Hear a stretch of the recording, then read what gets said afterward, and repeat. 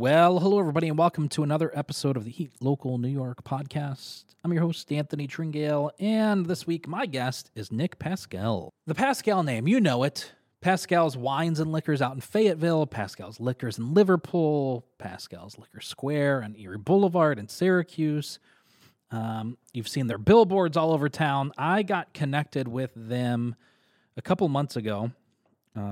If you follow our content online, I had a bar built here at the studio and put a little backdrop up and some pictures, and we've been doing cocktail content. And why? Well, I really started to get into the world of spirits and alcohol and cocktails and mixology,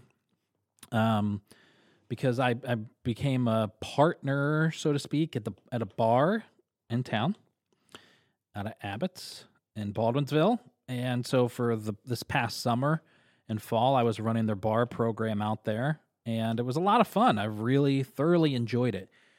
You know, being in that side of the industry and seeing what customers buy, what they're drawn to, what they're attracted to was really interesting. A lot of things that I learned out there. I bought a lot of craft beer to have out there. I kind of had in my head, all right, maybe if we become like a craft beer can destination for people to come get 4-packs to go and stuff, that'd be really cool. So at one point I had 20 different beers from like 14 different breweries out there, and nobody cared. Not one person cared about that whatsoever. Yeah. And so, and even that with wine, like I thought we would sell a lot of wine. I was like, okay, I'll bring in 6 different wines. We'll bring in some different reds and different whites. And what I learned was people only drink Chardonnay and Riesling. And then bringing in a bunch of different cocktails. What I also learned is people buy the crazy stuff that it takes forever to make. So anyways, I've just really been getting into the world of alcohol and spirits this year. And so had the bar put in, connected with Nick, and they've graciously sponsored some of our cocktail videos that we've been putting out. And I immediately fell, I'm sure not as aggressively as some, but I've immediately fallen into the trap of the world of bourbon. And it's actually been a lot of fun. It's been a lot of fun. There's some wild products out there, and it's really interesting to me just to think of this entire, I even though I've used this word 5 times already, this entire world of bourbon and spirits. And to see the hard to get stuff and how people, the whole thing is just very interesting to me. So anyways, having said that, I had Nick on, a great time talking with him. We try a couple bourbons here during the podcast and talk about them, but talking to Nick about secondary market and just the world of distilling and how brands, just the whole thing. Had a blast talking with him. I want to have him again because there's probably another 2 hours worth of content that, questions that I have to ask him about the world of spirits and running liquor stores and the whole thing. So anyways, before we jump into the podcast, make sure you head over to our website, eatlocalnewyork.com, pick up an Eat Local New York card. It's $25. You save $5 every time you go out to eat at a local restaurant that accepts the card. There's a lot of them. It's an awesome deal. Go buy it now, and we give 20% of all those sales to the United Way of Central New York. So go pick up an Eat Local card at our website. Helps us continue what we're doing and do awesome things like this podcast. Without further ado, let's get into this week's conversation. It's a podcast conversation I had with Nick Pascale.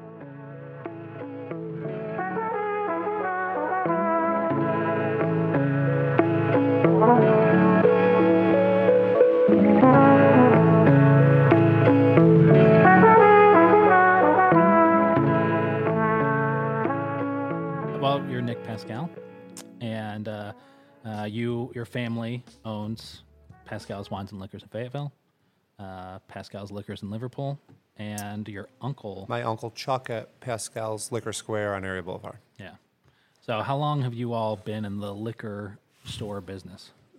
Before I was around, I think my grandmother and father and uncle, my grandmother was working at a liquor store in Liverpool in the 70s. Shortly after that, they bought that liquor store, and we've moved kind of down the block of Route 57 over the past 40, 50 years. Okay. And now in our current location, we've been there almost 20 years. So for 40 plus years, we've been in the liquor industry. How long have you been involved with it? I've always been involved to some aspect growing up. I really started in the restaurants.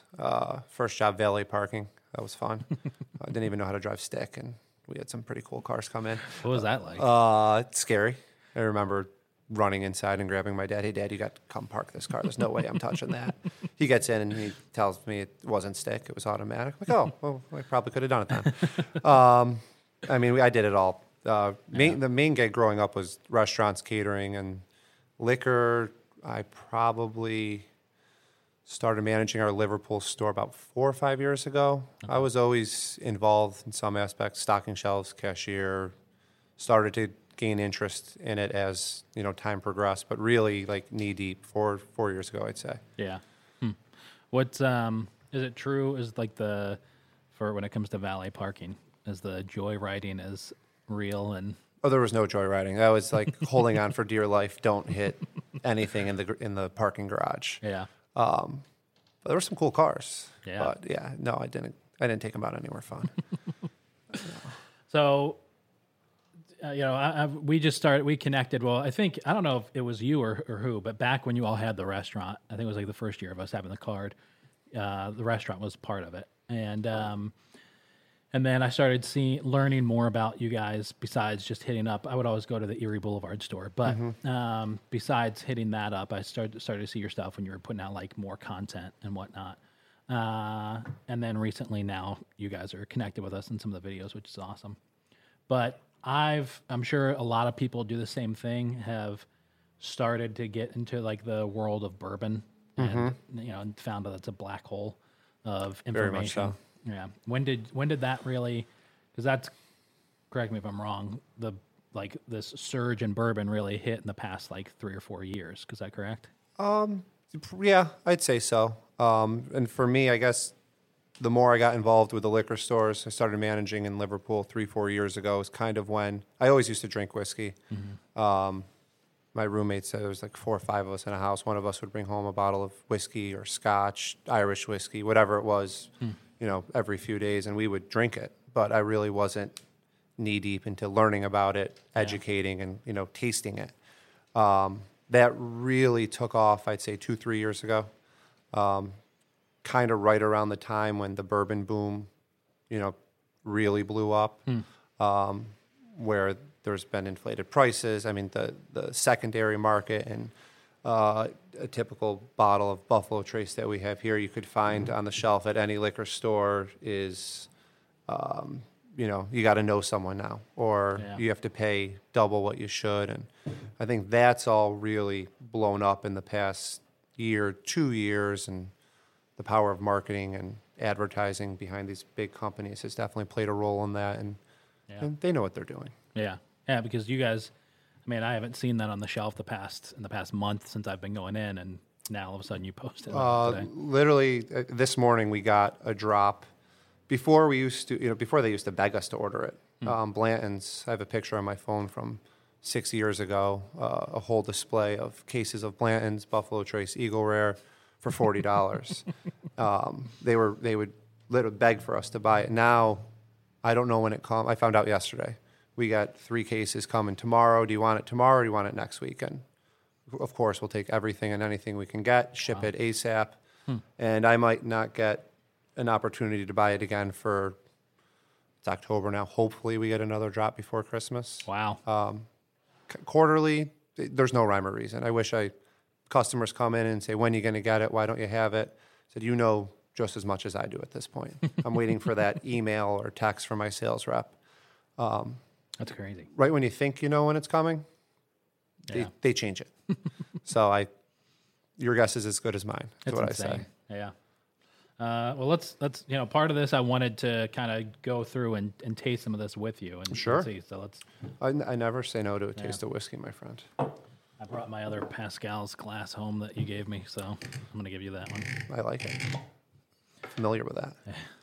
This is the one I got from Maker's Mark when we were in Kentucky. I have one of those at home. That's one of my favorites. Is it? I can't find how to buy it and got my logo on it. So until then, we use those. Does it really matter? I may have given you a heavy pour. Oh, that's all right. I had lunch today. Does the glass matter? Some people will say yes for nosing nosing purposes, and some people will say more so for Scotch. But I use a different glass every night, really, and something in this general size, and with the cup, so you can really, it holds the aromas in. Yeah. But if I pour it out of a rocks glass or drink out of a rocks glass, it still tastes good to me. Right. Cheers, man. Cheers. Little Buffalo Trace. What a treat. See, this is a 90 proof, and I don't understand. Like, I understand the difference in proofs. I personally am not a huge fan of the higher proof stuff because you have to get through so much of it to really start to taste it. And I'm like, that's why I like that Eagle Rare. That's a 90 proof as well. Some people are high proof, only. I got one customer, if it's below 120 proof, he's not interested. Holy crap. Everyone's different. And some people think it's kind of macho and manly to drink 130, 40 proof whiskey, neat with no ice, no water. Sure, there might be pleasure in that for some. Yeah. For me, my sweet spot's 100, 110, somewhere in there. Okay. Still drinkable, still approachable. You definitely, the more you drink whiskey, I don't want to say more you get a tolerance for it, but, well, exactly that. Yeah. Because it definitely, you're kind of like training your palate in a sense to, how do I get past the burn of the alcohol? Feel it coming down. They call that the Kentucky hug, which with this I find to be pretty mellow, and you can taste it, which is quite enjoyable. Right. We tasted some Old Forester yesterday, 130 proof, and I'm happy to put water, and it really opens up the aromas. One mellows out the alcohol a little bit, and you can really get the full flavor. Yeah. Some people would disagree and say you're ruining it, but at the end of the day, I drink whiskey the way you want to drink whiskey. Yeah. That's how it's going to be enjoyed. For sure. Have you ever tried using the those bottles of like the Kentucky limestone water that they sell? I have not. We have good water here. Yeah, we do. For sure. But that's their thing in Kentucky is the limestone water, and it probably does make a difference. But I'm not there yet. Yeah. So like you talking about the different proofs, and obviously there's an intention when they're putting out a bottle of those, right? I mean, well, I guess I was just about to say, the shorter. Well, what's the age on Buffalo Trace? Is it just a standard? Probably 4 year? 4 to 6 years, give or take. It's a blend. Yeah. And the more you proof it down, the more whiskey you got. Yeah. So like this is their, I would say every day, but you can't find this every day.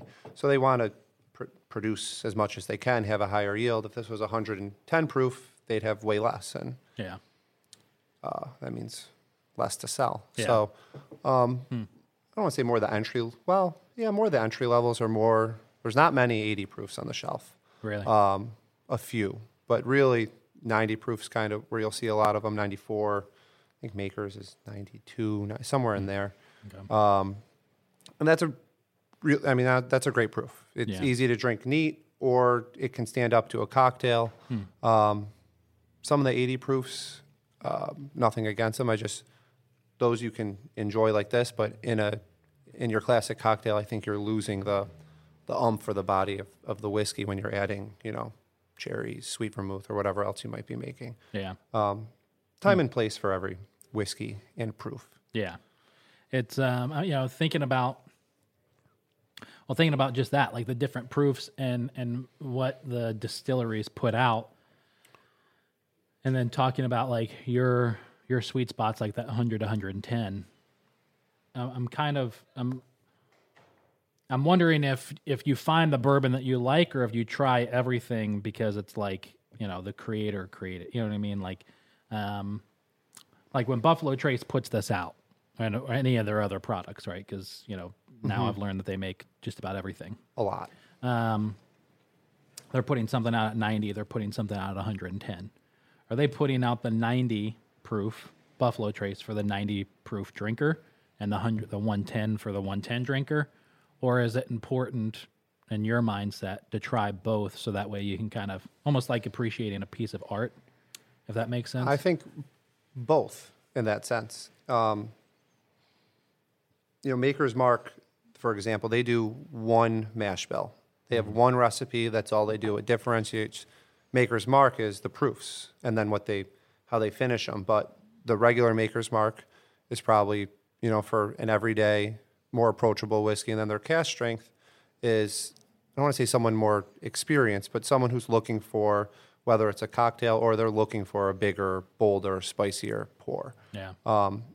In my tenure of drinking whiskey, I've definitely gone through stages where I wanted the high alcohol.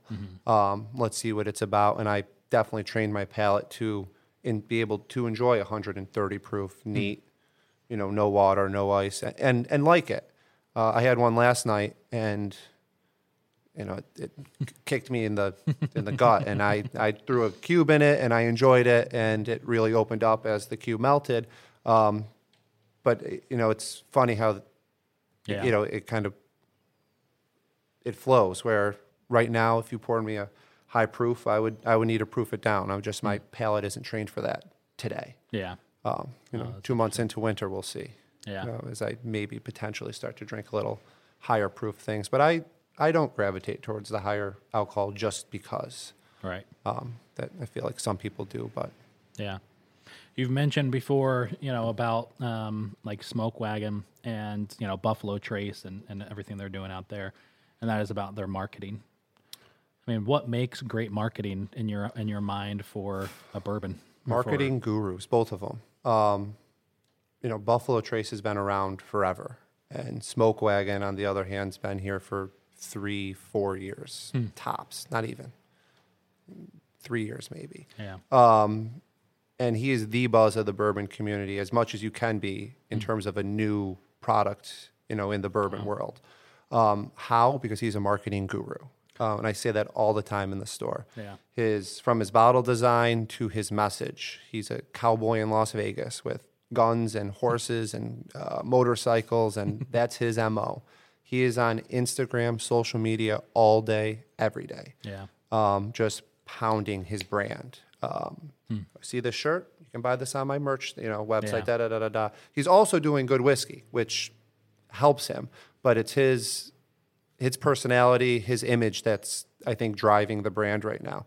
He doesn't even distill it. He buys it from Indiana, gets it shipped to Las Vegas, blends it, bottles it in Vegas, and whatever he touches is gold. That's amazing. Which is a great idea. Why didn't I think of that? Yeah. It is good whiskey, but it's his marketing message that I think is really driving his brand. Buffalo Trace has a little bit of both of that, I think, in their back pocket, where they have the brand, they've been around for a long time. This whole allocated craze, you can thank Buffalo Trace for, in my opinion, where, the fact that this is not on a shelf anymore, it's hard to get. Now I really want it. Right. I can't get it. I must have it. Yeah. That's a $30 bottle. Right. At the end of the day, you can compare that, next to Elijah Craig, which you can get at every liquor store, every bar around town, around the country. People aren't going nuts for this. They are like they are for that.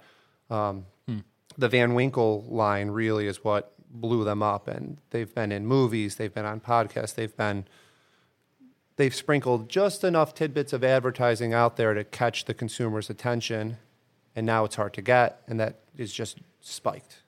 Spiked the consumer to, now I really want this. Yeah. It was actually, I don't know if you follow Anthony Bourdain. Yeah. He started what I think of, I don't want to say the downfall, but the spiral of the allocated bourbons, when he was quoted for saying Pappy Van Winkle, 15 was the best whiskey he's ever tasted. And from that point on, Van Winkle, it's always been sought after, but I remember my first bottle I bought at Liquor Square. I was stocking shelves. It was on the shelf for $50. I think I just turned 21. Brought it home, enjoyed it, $50 bottle of bourbon. Didn't think too much of it. Yeah. Now you find a bottle of Van Winkle on the shelf for $50. It's a gold mine. All right. And if you find a bottle on the shelf for buy me one too, because that's a killer price. So it's crazy how it's changed over the years, and they've done a good job of marketing it that way, and it's worked to their advantage. Everyone wants Buffalo Trace now. It's I've never gotten really into spirits at all until recently, and I think over the last month and a half, I've probably spent, or 2 months, I've most likely spent $600 or $700, probably more than that if I'm just thinking about the random stuff, like the other spirits. But it's dumb. I mean, it's not dumb, but it's dumb. It really is. Like don't get me wrong, like seeing Buffalo Trace, and I've listened to Joe Rogan ads for the last 3 years about Buffalo Trace. The power of press, my friend. Yeah, for sure. And so I love it. And there was something really, really fun about, and I've never been this way with anything else, but there was something really fun about going to store to store to store and then finally finding one bottle of Russell's Reserve. The chase. Yeah. That was a blast. I do that. I'm involved in 3 liquor stores. If I drive by a liquor store, I go in it. Really? For market research, but I'm also looking for that unicorn, they call it. Yeah. Where is that one bottle of, like you found, Russell's Reserve 13 that someone missed on their last time hunting, and is it at a good price? Yeah. Something I'm never going to find elsewhere. And occasionally you will find that unicorn or that hidden gem. But for me, I luckily have good access to bourbon. So it's a little market research. And also I'm doing some hunting myself. Right. Hey, but you can't just call up a rep and say, hey, I want that bottle of whatever. I do want that bottle of Russell's Reserve 13. But no, I can't. I mean, we got allocated a certain amount of bottles. We have a customer loyalty program we do, so we sell it, to our good customers. Yeah. So there's not always that opportunity for even myself to, say, hey, let's crack that and enjoy it and see if I like it, I'll get another. Right. 'Cause, we get our allotment and that's it. How they do the allotment's different with every company, but for the most part, we do get decent allocations, which does allow me to have the opportunity to try a lot of the bottles. But still, there's always, at this point, it's a hobby. Now I have a collection more than I could ever imagine drinking. Right. But, it's like some people collect baseball cards or Pokemon cards or whatever, who knows? Yeah. A lot of people collect bourbon. Yeah. The thing with bourbon, well, I guess as a bourbon collector, I'm sure as a true collector, you're opening and enjoying those bottles. Like I'd imagine, I'm sure you have some unopened stuff, but like I don't want to open that bottle of Russell's Reserve. I would have sit there and try to flip it, right? Or sit there and let it sit for a couple of years and wait for a special occasion. But I bought a NFT, like a V Friend Series 2. Right. And it's an investment for some people. Without a doubt. I mean, the V Friend Series 1 exploded. You bought those for a couple $100. They're worth, $100,000 at their height. I should have bought one. Yeah. That's why I bought the Series 2. I was like I was made sure. And I spent $1,500 on it, and pretty much the next week it plummeted. The crypto market and everything crashed with it. And then I think of like Unplugged Gaming and Manlius. I mean, they just went out of business. Where literally this time last year they were expanding because that Pokemon whole trading card game was exploding. Yeah, apparently my cards aren't worth anything. So who would have thought? I tried. But it's not the same. I mean, obviously we're in a boom. I'm assuming we're still in the boom of bourbon. But even if it goes down, even if it crashes tomorrow, there's still something you can open and drink. Yeah. So for me as a collector, especially being in the business, I'm getting these bottles to enjoy and taste, to be able to talk about them with customers. Did you like them? Did you not like them? How's it compare to this? Other people, it's simply an investment and I follow on Facebook all the time. It's good market research for me, where the market, just like the stock market goes up, goes down, as we approach to the holidays and the Van Winkles will release soon, the market's going to be like peak high, Christmas presents, holiday presents. This is when the market spikes again in the bourbon world. Yeah. But for some people, they post pictures and there's 100 bottles and none of them are open. And everyone in the comment thread, well, do you ever drink? What are you doing? And they're harassing this person because they have this wonderful, thousands of dollars collection and they've never enjoyed. Yeah. I don't necessarily get that. I also don't do the hunting or the spending that other people do, so it's hard for me to relate on that matter because luckily being involved in, the 3 liquor stores, I have access to these bourbons a little bit differently than other people. But for me, and I used to collect shoes, I compare a good bottle of bourbon to a nice pair of shoes. What's it worth if you're, if you're never going to wear them? Right. You got a nice pair of shoes, but if you never wear them, who cares? You got a nice bottle of bourbon and you don't know what it tastes like. That I don't get. If you have a backup, you want to save, makes sense. But you went out 10 different liquor stores, you got this holy grail of bourbon. If you're into bourbon, I would assume you want to, what the hell does this taste like? Right. Is it good? Is it bad? Hopefully you like it, because if you open it and you don't, one, there goes your investment. 2, you're stuck with a crappy bottle of whiskey now. You're like, oh shit. Yeah. So there's different levels of collectors in the bourbon world right now, very much so. And some people solely for a side gig to make extra money. Some people because they enjoy whiskey, and some people, merge those two together, and that's the bourbon world right now. And that's also a reason for the skyrocket in pricing and how things are hard to find. Yeah. Everyone's hunting. Right. When I got that and then quickly realized, all the issues with trying to unload it. A friend said, I have a buddy in Chicago who's really into bourbon. He's been looking for that. Let me text him. And so hypothetically, I told him I wanted, my buddy was texting his friend in Chicago right there. He's like, what do you want for it? And I was like, $250. And sold. And he's like, no, the minimum is $350. And I was like, okay. And he said, but I'm going to wait. The allocations are coming to Chicago in 2 weeks anyways. I'm just going to try and find a bottle then. And I'm sure that's a big part. I'm sure, don't get me wrong, I'm sure there's people who they want the easiest way to get the bottle and the easiest way to unload it. But I think probably a bigger part of it is the hunt. The hunt for sure. I mean, and I get it. There's money to be made on these. We sell a bottle of Van Winkle to our good customers for $200. They can sell it for $1,500. Crazy. That's a lot of money. Yeah.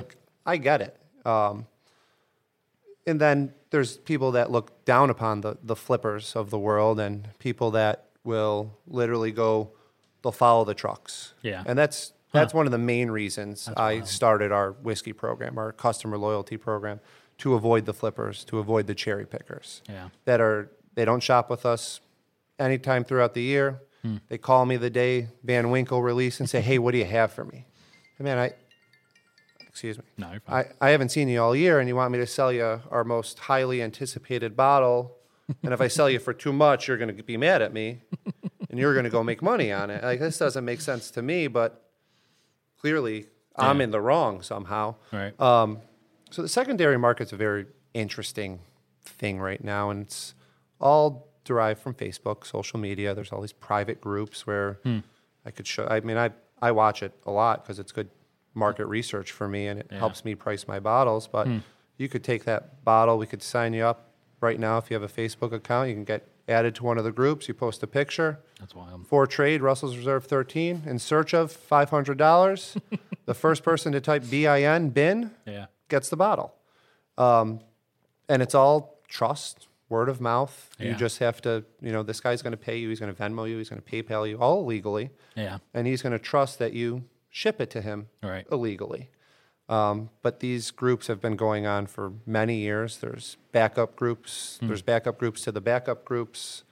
And there's people that will follow our truck, buy as much E.H. Taylor and whatever they can find and go home and they'll post it on Facebook in their car. They call it the crotch shot. Yeah. The bottle, holding it in your car, steering wheel, Yeah. and it's sold before they get home. How do you feel about that? About like the people that are flipping it for profit?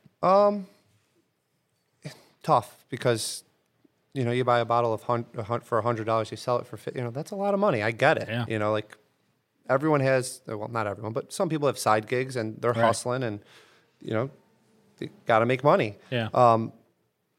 In terms of, and I can't control it in terms of the store. Right. I try to, but there's only, I put a bottle on the shelf, customer comes in and buys it. I can't control what he or she does once they leave the store. Are there many though, like shelf? I mean, because of the program, which I love, by the way. Because of the program, you're not really putting a lot of those bottles out on the shelf. Yes and no.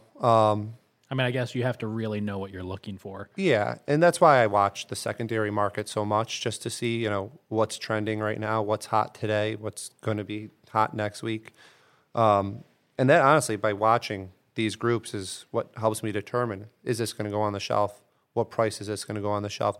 Where am I going to find that happy medium price that isn't going to piss off one of my customers, but also not allow a flipper to come in and get the bottle and make, double the profits I made. I don't love it. Yeah. Especially it's, everyone's going to, I know I've sold a bottle one or two over the years, when I needed money, just like anyone else. My one buddy, he has a reserve stash. He goes, what if my water heater breaks? I need, and an emergency stash. I get. Yeah. It's it's the guys that are going to come in, they see a good buy, and they buy all six of them. That pisses me off. Yeah. Not only did you just, I had a special bourbon I wanted to share with sell to my customers. Yeah. You just ruined the opportunity for everyone else to try that bottle, and now you're making more money than if that was the case, I would have triple marked it up, and you would have bought one, and that would have been it, and then other people would have got it. But it's more so that I think that bothers me. Yeah.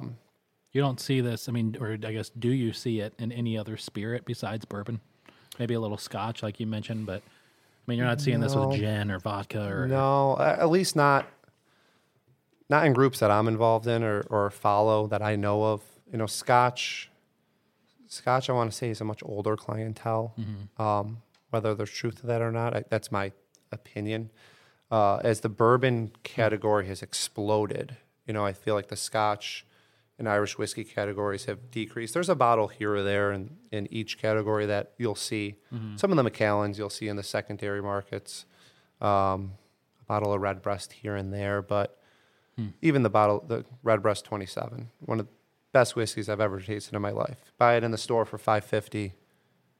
It's on secondary for $600. There's not that. Yeah. Anyone who's doing that, I mean, God bless. Right. That's a big investment to risk to make $50 off of. There's not the huge margins that there is in bourbon. I've seen it with a bottle of tequila, one brand in particular, but yeah, that makes sense. But no, I wouldn't.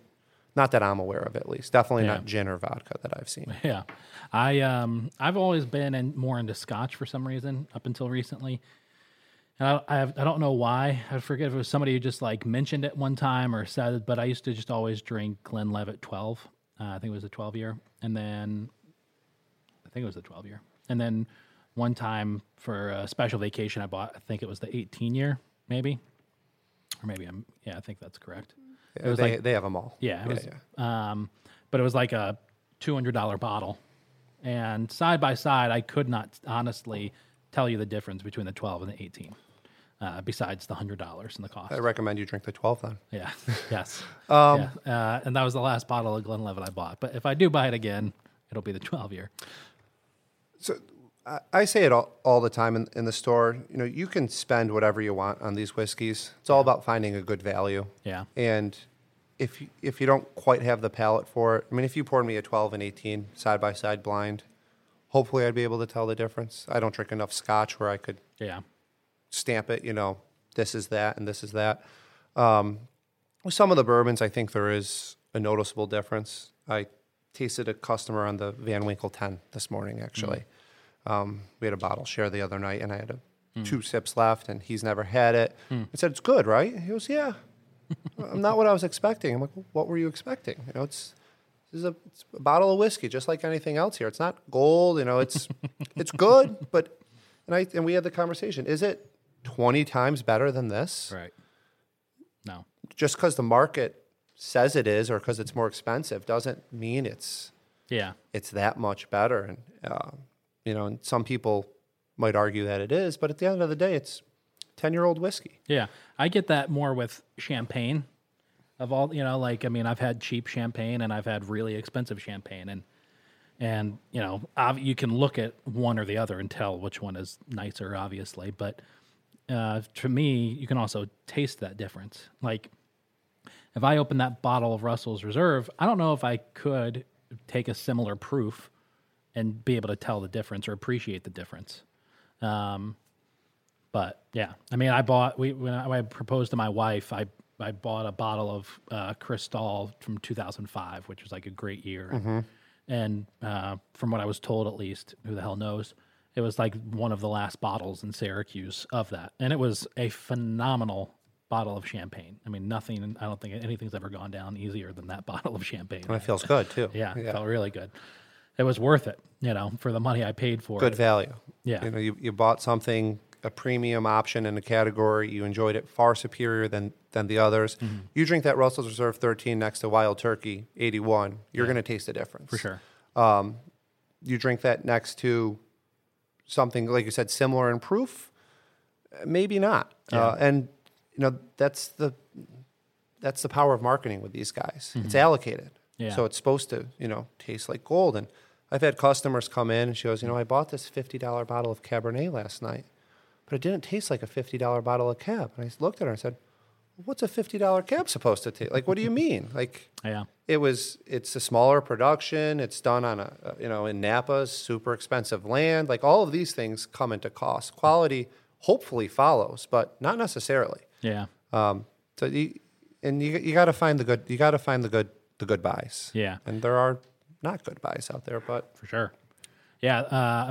Not to knock them, because I'm sure somebody from the group will listen to this, but like the Blue Note bottle, like the barrel pick, I am not a fan of that whatsoever. I don't know what it is, but drinking it neat, it just has like this really weird, to me at least, it's really odd texture almost. It's like, I don't know, oily. It's at the house. I only drink it as a Manhattan at the house, and it's fine. But I could say that's probably like my least favorite. And besides that, and I don't know what's so different about it. I want to look and I want to say, oh, it's from Memphis. That's why. But, but I'm sure that has nothing to do with it. It's Kentucky bourbon. Is it? It says Memphis on it. It's Juke Joint, Memphis, Tennessee. It's Kentucky bourbon all the way. That's hilarious. But, and to me, I kind of scratch my head a lot of times at the store, because we're not experts of the field. Right, yeah.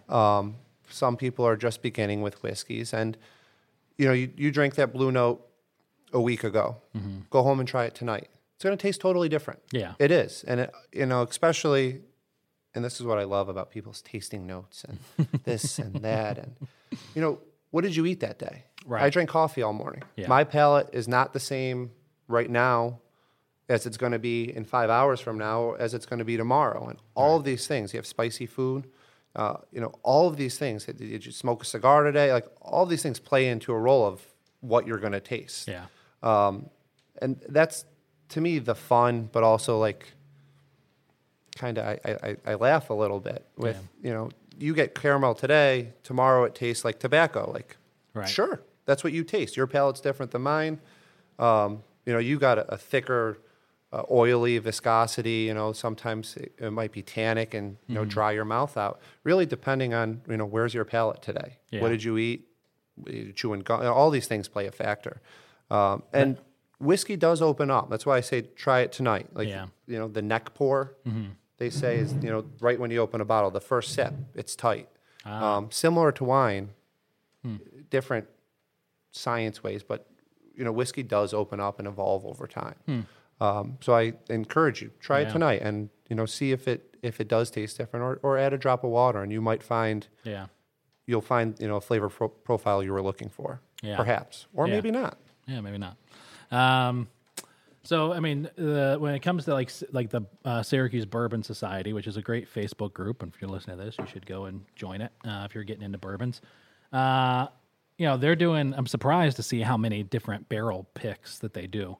So, and only because I'm curious, it's going to be a follow-up question. But how does that work? Do they come to you and say, do you have a barrel pick on the way because we want to do something for the crew? And they're obviously not going to the distillery like you would and selecting a barrel. As much as I think they would probably like to do that, fun experience, and I'm sure they will have the opportunity to do that down the road. Chris, good guy, he's in charge of the group. Him and a few others that I think he's promoted up within the group to help him kind of run the whole thing. They've really just evolved over time, where it was simply an area for people to talk bourbon. Mm-hmm.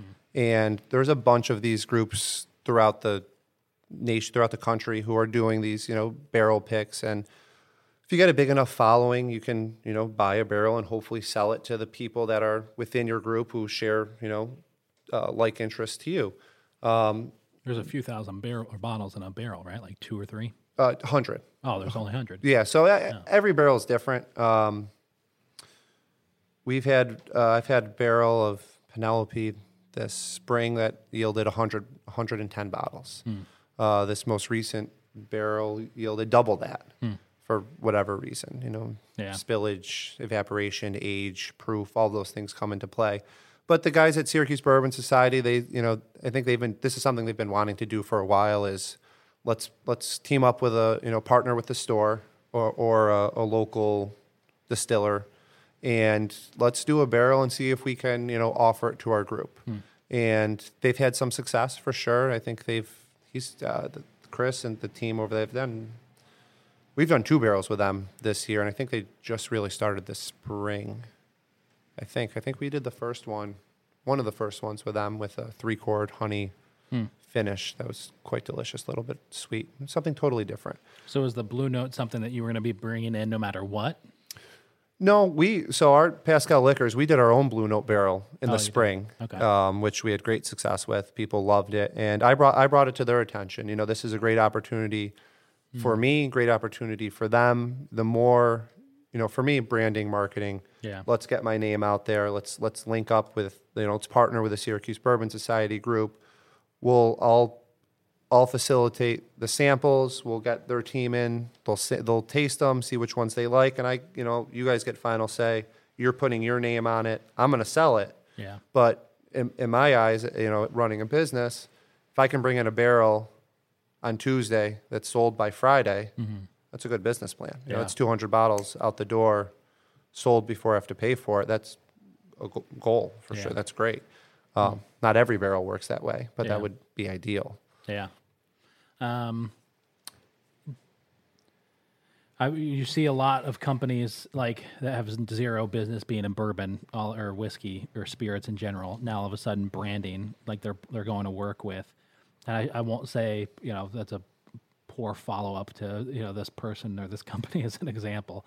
I'm not saying that he has no business being in the spirits business, but like Weekday Bourbon or Weekday Whiskey.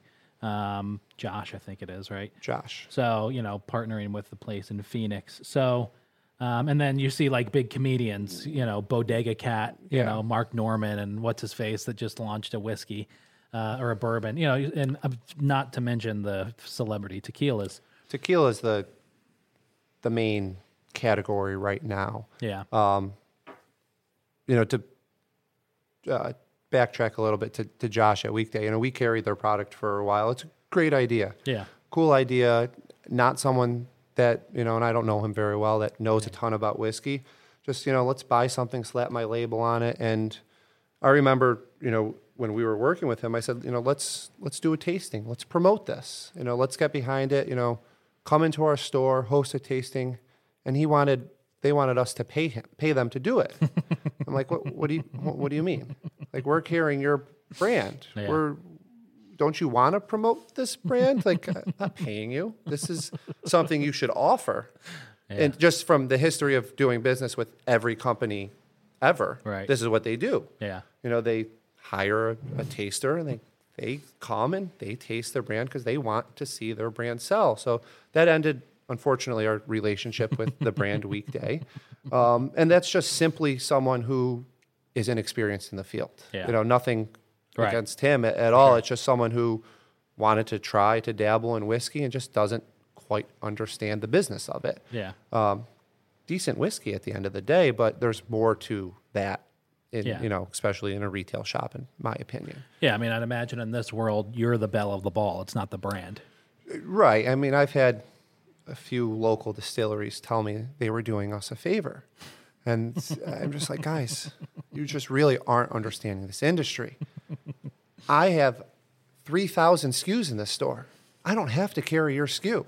There is no one knocking down our door saying, where is this item?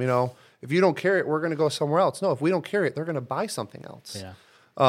And that's just simply understanding the business, which some of our local distilleries just don't quite get yet, which is fine. And hopefully with time, they'll understand how things work and they'll adapt just like we all adapt.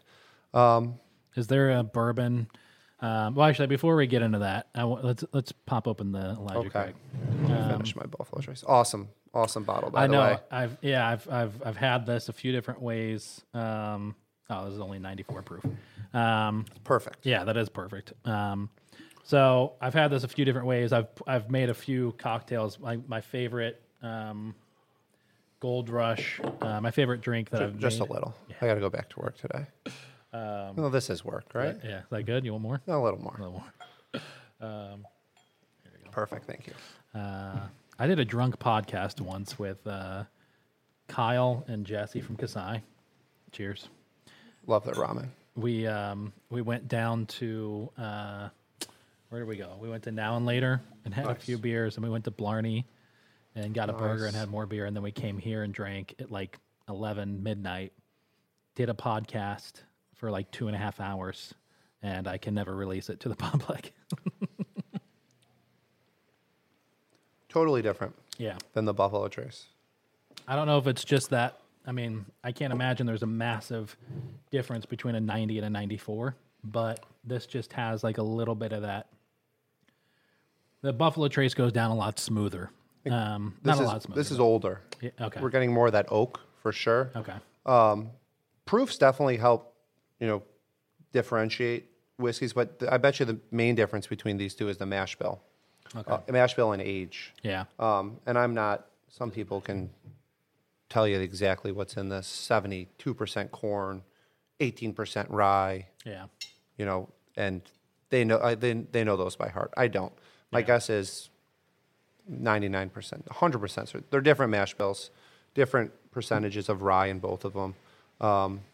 Proofs are slightly different, but this is definitely older. Yeah. And I think we are pulling some of that oak. What distillery is Elijah Craig? Elijah Craig's done at Heaven Hill. Okay. And you think Buffalo Trace has their hand in a lot. Yeah. They are equally as big, if probably bigger. Yeah. We worked with Heaven Hill just when we did the Deep Eddies thing earlier this year. And it's wild to think. I mean, is that more out of Heaven Hill starts and develops all these brands, or is this more like isn't it Santori that owns Jim Beam? Is it more of a company that just comes in and buys up all the small ones? These guys buy up all the small ones. Okay. Sazerac is the head, owns Buffalo Trace. They own Barton's. They own Fireball. They own half of, our shelf space. I mean, Heaven Hill's right there with them, though. Yeah. I say Heaven Hill does a better job of developing brands. Okay. When Sazerac Company buys everything and anything and then brings them to the top. Yeah. If that makes sense. I think they do a lot of stuff from within. They're buying brands left and right as well. They all are. But these guys are responsible for Evan Williams. What else? Elijah Craig. Evan Williams has 10 different options. What else does Heaven Hill do? I'm drawing a blank right now. They own a lot. So Black Velvet, a lot. Yeah. Well, I'm thinking of like the different expressions of a whatever, brew, distill. Distillery, sure. Yeah. But the different expressions of a 4-year, a 5-year, a 6-year, 9-year, whatever, all the way up to however long, single barrel, all that kind of stuff. So if you've got one, whatever, Elijah Craig. yeah, and you've got 12 different expressions of that one, Elijah Craig. yeah. Do you ever get, is it a thing for people to say, hey, I want to try all 12 expressions? Yeah, so I guess Four Roses is probably a good example. The Four Roses brand does, and I say I'm not a Four Roses guru, but I really enjoy their juice. They have 3 everyday items: small batch select, single barrel. Okay. And then within their single barrel line, they have 8-10 different recipes. That's all coded: OBSV, OESQ, OE, and OBs. And there's 4 or 5 of 10 total, 8 or 10. I don't know. I don't have them memorized like some of my customers do. And within these, let's say 10 different recipes, different age statements, different proofs. People go nuts for them. They want to try them all. Yeah. I took a picture at home the other night. I'm missing like 3 of them. I want to try them all. And they are, and my dad comes over and goes, why do you have all these Four Roses on the table? And aren't they all the same? I'm like, no, they're all different. It was all that's just marketing. I'm like, no, they're different yeasts, different mash bills. Like, they are different. Yeah. And it is fun to compare them and try them side by side and see which one do I like better today. So I know tomorrow I'm going to taste something different. Yeah. So I find joy in trying them all and comparing them. But also just drinking them is fine too. All right. So how many bottles do you have in your collection? Open? I counted the other day. I have at home just over 150 open. Wow. Closed. That's at my house. I make sure to keep them scattered. My in-laws, my brother-in-laws, my parents' house. Just make sure there's the lake house, a good port anywhere we go. Is that what you're drinking primarily? Is just bourbon, or are you typically having a cocktail of some sort? I don't discriminate, man. If someone, my wife, she really likes red wine. She likes wine. Yeah. White wine, red wine. So I'll typically taste, whatever she's opening and enjoying. I'll make sure to taste it because I'm sure it's something we sell and just helps refresh my, memory palate. With food, with my family, we drink wine. I grew up drinking wine. Yeah. At home, I'm lazy. So like the idea of cocktails is always fun. Yeah. I make the occasional Negroni, or I do Negroni 10 different ways: tequila, mezcal, gin, whiskey, Boulevardier it's called. Yeah. Have you been selling a shit ton of Prosecco lately? We're about to. Yeah. Aperol Spritz was like skyrocketed overnight. So we've done we've sold more Aperol in the past year than we have in 10 years. Wow. That complements a sparkling wine. So that Prosecco, I'm actually, I have to come in and get a bottle of Prosecco because of that TikTok clip of that interview. Have you seen that? No, I try. I'm on social media because of work. I'm going to pull this up to show I wish I wasn't on it as much as I am. It is good market research, and I do find benefits, but my wife's like, you're staring at your phone. And I do, and I wish I didn't. This is an interview that HBO put out of... A TikTok sells, man. If people come in and say, I saw this recipe on TikTok, I got to have it. Negroni. What's your drink of choice? A Negroni. I was going to say the same thing. Magliato. With Prosecco in it. Oh, stunning. Yeah. What's your drink of choice? That video, I wonder how many times... What is that, a Negroni with Prosecco? Yeah, Negroni Spagliato, which is just a Negroni with Prosecco. But that sounds nice, actually. then she says Prosecco in it at the end. And so there's been TikToks of people making fun of her, like, that is Prosecco. But anyways, that's the trend right now on TikTok is that video. So I'm going to put one out. And now all of a sudden Serious Eats and Eater and all these people are putting out the blogs about it and all that kind of stuff. We get introduced to products through TikTok. Yeah. Before they even hit our market. People are like, hey, have you seen this? Do you have this yet? And I'll look at, no, never heard of it. 2 weeks later, we get presented that item. I'm like, oh, bring it in. It was on TikTok. We got to carry it now. The power of press, social media, it works. It definitely drives sales. Yeah. So there's 2 last questions. Well, 3 last questions. Okay, cool. Have you ever thought about creating your own, like making your own brand? Up until recently, no, up until recently. Yeah. We were down, quick story, we were down in Newark, New Jersey, the hood in Newark. It was like we're driving around. Like, I've what been the there, hell yeah. are we doing here? And then we pull up into Penelope Yeah. warehouse.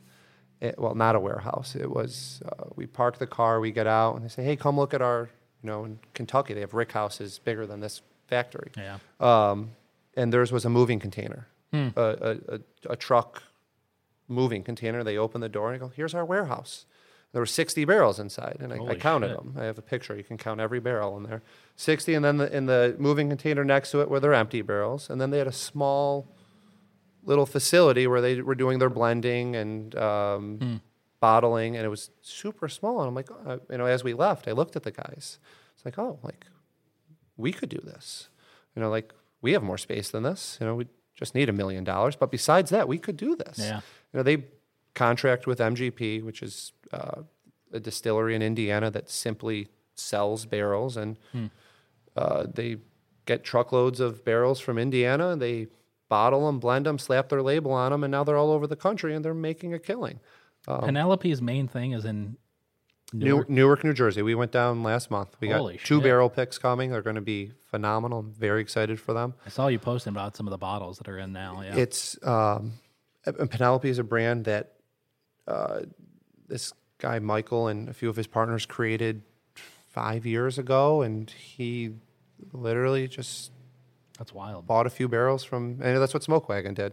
He bought barrels from Indiana, slapped them in a cool bottle, cool label, put his name on it.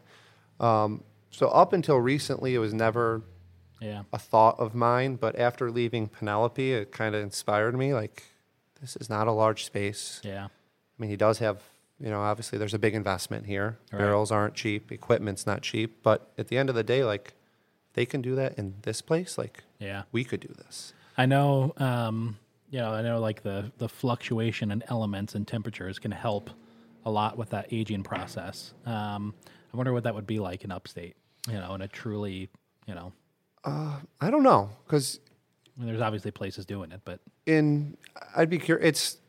I don't think it'd be so much be our climate, more as, the barrels. Yeah. Where are we going to get our barrels? Because the oak is, they say 80% of your flavor. Yeah. Don't quote me on that number, but the majority of your flavor in these bottles comes from the barrel and the aging process.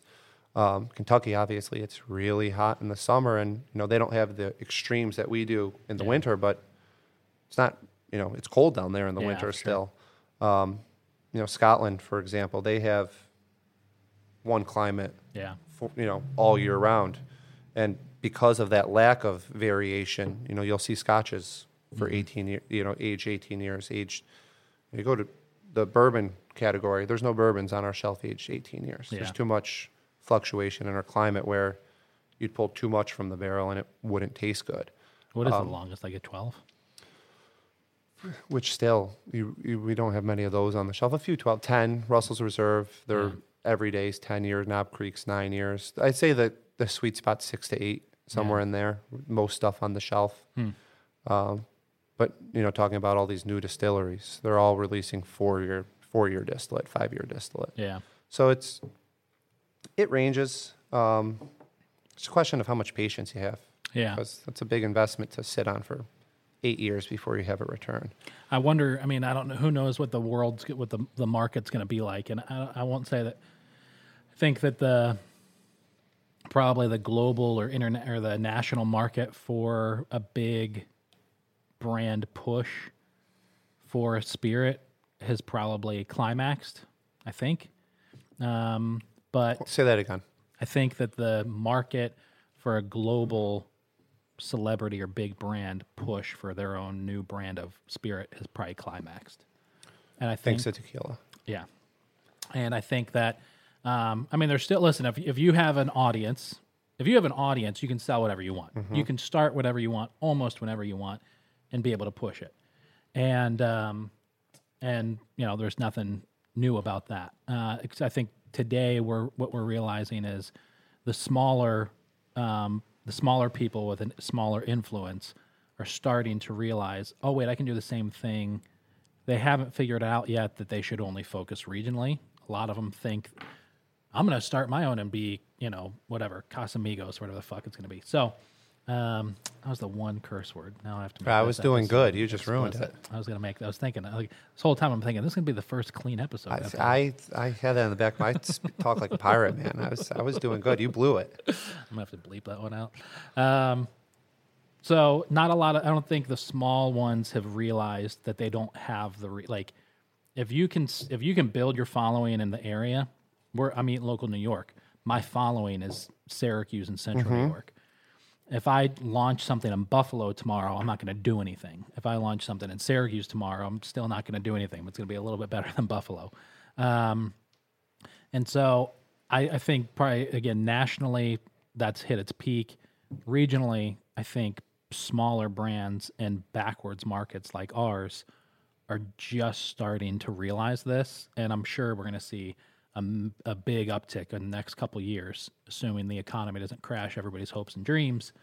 Assuming. Yeah, which that's a wrong assumption. But if that does happen, just come to the liquor store, drink your sorrows away. We'll be open. But I want to get. I've thought about that. I think of like the big podcasts, like the Nelk Boys and the Full Send podcast and Happy Dad Seltzer and all that kind of stuff. And got to start somewhere. Yeah, I've always been talking to a Buried Acorn about doing a beer collab, and now I think, and it just clicked the other day. I was like, this shouldn't just be like a Buried Acorn, like a beer collab with Eat Local New York, and it looks like it should be like an Eat Local New York thing. It should be as much Eat Local New York as I can without needing my own license, and then just push the hell out of it. So. And there's a Irish whiskey brand from Ireland who hit this market, full steam ahead, and they tried partnering with, how do they capitalize this market here in Syracuse? They tried partnering with Middle Ages.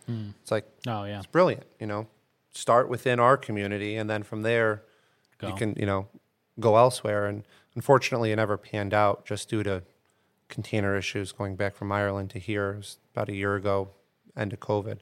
Yeah. But, to your point, you got to start somewhere and stick with your regional, expertise, I'd say. Yeah. All right. So from asking a bourbon expert, what's the one bottle of bourbon you think everyone should try?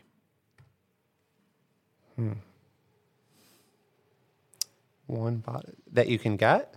Yes, that you can get. I need a minute. Caught me off guard with that one.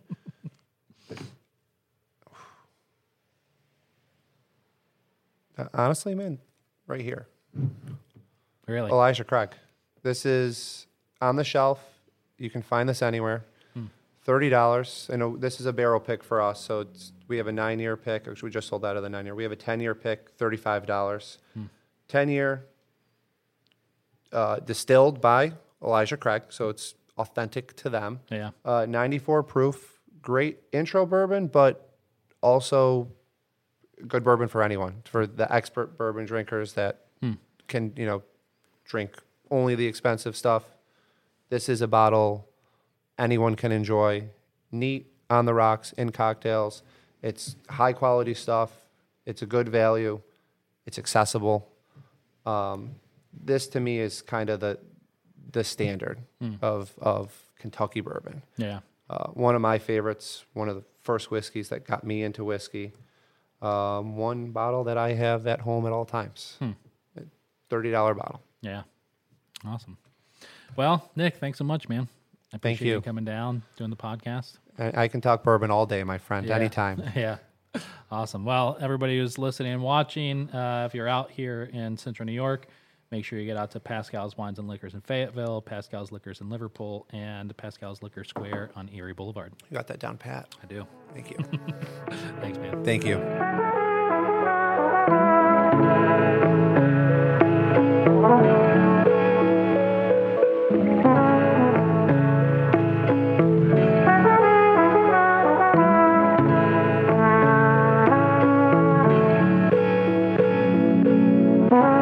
Well, there it is, everybody. Thank you so much for listening to the Eat Local New York podcast. Make sure that you subscribe to the podcast, whatever platform you're listening to this on.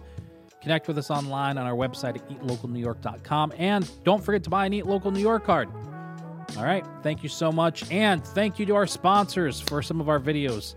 Pascale's Wines and Liquors in Fayetteville, Pascale's Liquors in Liverpool, and Pascale's Liquor Square, Erie Boulevard in Syracuse. All right. Thanks, everybody. We're going to catch you back here next week for another episode of the Eat Local New York podcast.